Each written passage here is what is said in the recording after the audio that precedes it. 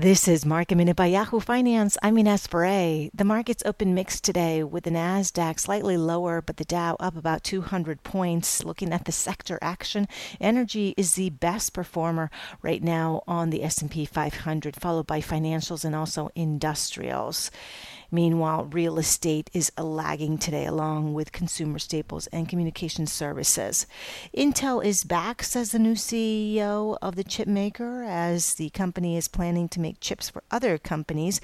That sent shares of Intel higher. Meanwhile, Elon Musk, the CEO of Tesla, says that people can now buy Teslas with Bitcoin. That sent the price of Bitcoin higher today. And GameStop is under pressure after the company reported its quarterly results. GameStop has named a new COO, Jenna Owens, formerly from Amazon and Google.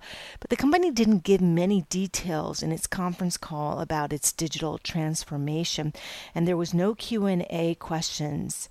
So that was disappointing to some investors that wanted to hear from management regarding the recent short squeeze. Also in the company's 10K SEC filing, GameStop says it's considering whether to sell stock to help fund its transformation initiatives. For more Market Minute news, head to yahoofinance.com.